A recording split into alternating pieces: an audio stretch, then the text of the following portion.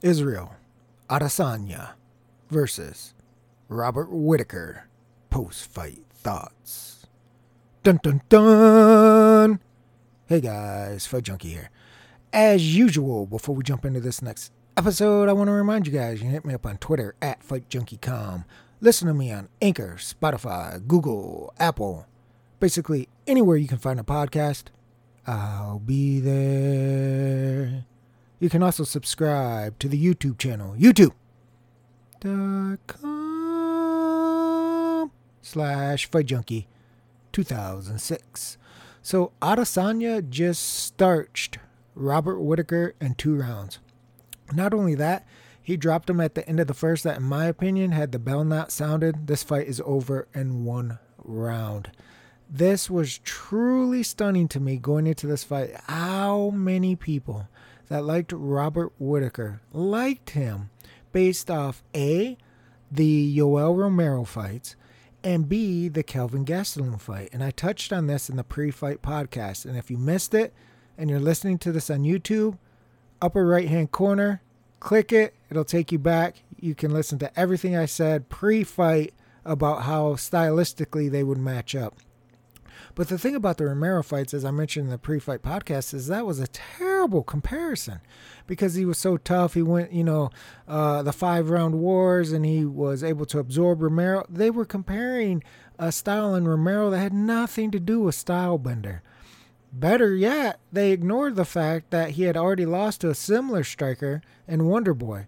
Now, I mentioned that briefly because it was at a different weight and it seemed like it was ages ago, so you can't always hang your hat on that. But stylistically, the Wonderboy fight was a far better comparison to use when you were breaking down this fight. The other thing was the Kelvin Gastelum fight. Everybody just assumed that because Kelvin Gastelum was able to have success offensively and take Izzy 5 rounds, that Whittaker would have more success and be able to get to him even easier. They totally neglected the fact that Kelvin Gastelum absorbed a superhuman amount of damage in that fight.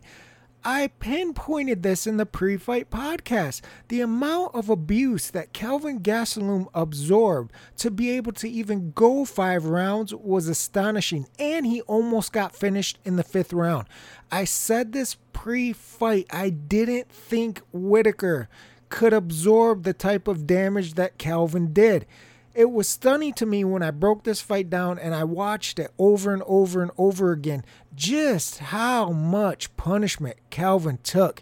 He had certain points where he had success, but like I pointed out prior to this, guys, he absorbed a lot of strikes. And I just didn't think, with the similarities and styles of Kelvin Gastelum and Robert Whittaker, that Whittaker would be able to duplicate what Kelvin did. And a lot of that was based off, if you're going to duplicate that type of fight, you have to be able to duplicate that type of toughness, that type of grit, that type of chin. And we've seen Whittaker dropped and hurt before, and there's just stylistically, when you look back at how he fared against Wonderboy, and then you look at the elite level striking of Stylebender, it all added up to what my opinion was a Izzy fight to win. That turned out to be true. It looked easier than what people expected. And I know that a lot of people were going to hate on Whittaker after the fight and say, it was a layoff or this, that, and that. I think Whittaker is still a very good fighter. It was just stylistically, we always hear styles make fights, and this was a bad matchup for him. Not to mention, he was coming off the long layoff, which we also touched on prior to the fight taking place. The other thing I've seen is a lot of people saying that all of a sudden Whittaker changed his style with his looping shots, but I always thought he was going to fight that way. In fact, I thought we were going to see a duplicate style of what Kelvin did. I thought he was going to move around on the outside. A lot of people thought he was just going to bull rush. This is not the way he fights. In fact, I pointed out in the pre-fight podcast, he fights almost identical to Kelvin Gastelum. The difference is Kelvin brings that durability, that toughness, that grit that I didn't think Robert Whittaker had. And in my opinion, that's the only reason that Kelvin even made it the distance, and he could barely do that. So when you looked at this, the writing was on the wall. It's just a lot of people They can't stand Izzy for his outside the ring antics, and they also just they don't like the way that he's so brash and bold. And Whitaker's like the total opposite.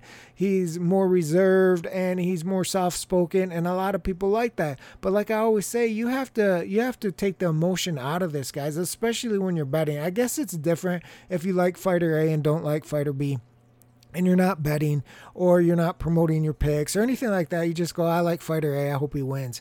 And there's some times where, you know, even professionals, they have no action because they like this guy, they like that guy, they don't even want to get into it. And that's okay. But when you're doing this, you know, truly trying to make money, and it's not just a hobby, and you're trying to get better and you're trying to improve, because we all can, the first thing you have to do is take the damn emotion out of the game. I say this over and over and over again, and it's one of the biggest issues that commoners or casuals or hobbyists have, is they cannot separate the fact that they don't like a fighter or that they love a fighter. You wouldn't believe how many people were picking fighter A or fighter B simply because they like that style, or like their charity work, or they like, you know, the cars they drive, or their Instagram page, or any of this. And I know it sounds insane to professionals, but it happens. It happens more often than you think. It's very difficult for a lot of people to separate. Okay, let me break this down stylistically. Let me look at the mat and forget about all the outside drama. Forget about personalities. Forget about promos. Forget about any of that. You're just breaking down how they match up together. It's a more difficult task than people realize. And once you start looking at how people are making their picks and how they're making their plays and how they're making their decisions, you realize a lot of that is creeping in, and it's a detriment. I don't think you can overcome that. You have to learn to scrap that from your process. You have to take it out, get it out of there, keep it out of your head, and just look at this as a stylistic matchup and who you think is going to win. Now, sometimes we get it wrong, right? Not everybody is perfect, and myself included. I talk about that all the time. But at least you're doing it honestly. You're being honest with yourself, and you're breaking it down as honestly as you can when you look at everything on the left and everything on the right and how they come together and strengths and weaknesses. And we don't always get it right. But what you don't want to do is cloud your judgment because you like fighter A or dislike fighter B. So a lot of people were surprised at the outcome. Obviously, anybody that follows me or listens to the podcast or follows me on social media or has heard me before, I'm not really shocked by this, because 9 times out of 10, when I break down a fight, I'm pretty confident that that's the way it's going to go. It doesn't always go that way, but when it goes that way, I'm not shocked, obviously, because that's what I predicted. Now, depending on what line you got, I suggested Izzy straight, because sometimes he can just be a little bit passive. He'll touch. And you even saw that in this fight.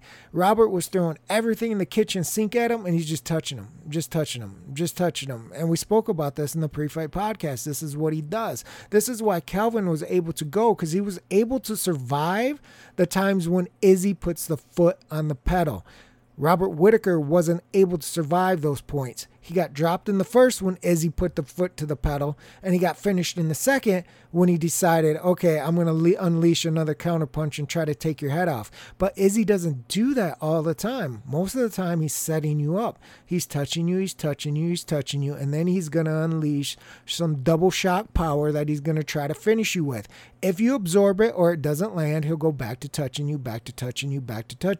This is why it can be difficult sometimes when you're looking at him inside or decision, because if he's just able to touch you and either your defense is good enough or your durability is good enough, he could go 5 rounds, because he will not rush the finish, and he tries not to open himself up to counters. Like he said, I don't like getting hit. I like fighting smart. And this was one of the big things I said when he came into the UFC.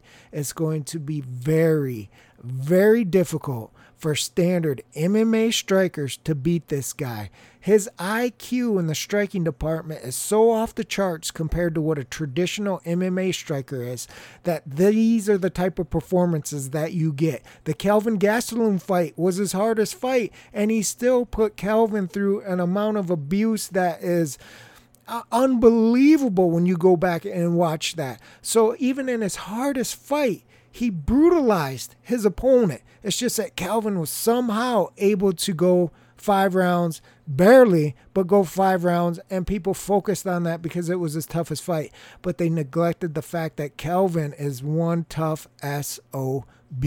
So as far as Stylebender goes, it looks like maybe he's fighting Costa next. I know he said he's not going to go up and fight John. He wants to clean out the division. So I think it's probably going to be Costa. And then obviously we'll have to look at that fight if it gets made and break it down then. But I just think overall it was people were going to say it was a very, very impressive performance, and it was. But honestly, it was a performance that was expected, in my opinion. It really was, because stylistically, and the way they matched up, and just the big gap there, and the way that Whitaker likes to hang around on the outside. And when you got a guy that's such a high Q striking of Stylebender, and then has the physical advantage of height and reach, man, it's so dangerous. And then you saw how Whitaker would open up, and then he was getting caught with these counters. And a lot of people were saying, oh, that's not how he fights. But that is how he fights. It's just 9 times out of 10, Whitaker gets away with that style because he's the better striker. He does throw some of those wide looping shots. He does stay on the outside. And we mentioned this prior to the fight. That was going to be very, very difficult to do against a guy with that height, that reach, and that tremendous striking IQ. And you're talking about leg kicks and head kicks and punches and spins. I mean, he's got a full arsenal. It's very, very difficult for most standard MMA fighters to be able to defend all that and then get their offense off. And then while they're getting their offense off, also worry about the counter that's coming back, because that's what he loves to do. And I'll just give you a little preview there. We know how Costa fights, right? We know how Stylebender fights, right? So you're going to see a similar type of stylistic matchup where Costa is trying to bull rush him and get right in his face, and the Stylebender is going to try to counter him on the way in. That is interesting because Costa brings some power, but he also fatigues and fades. I don't want to get too far ahead of myself. I'm already breaking down a potential matchup that isn't even signed yet. So anyway, bravo to Israel. I think Whitaker is still top in the division. Hopefully everybody cash. I appreciate all the love and support. That's it for this episode of Fight Junkie. I will sock it to you tomorrow, baby. Fight Junkie out.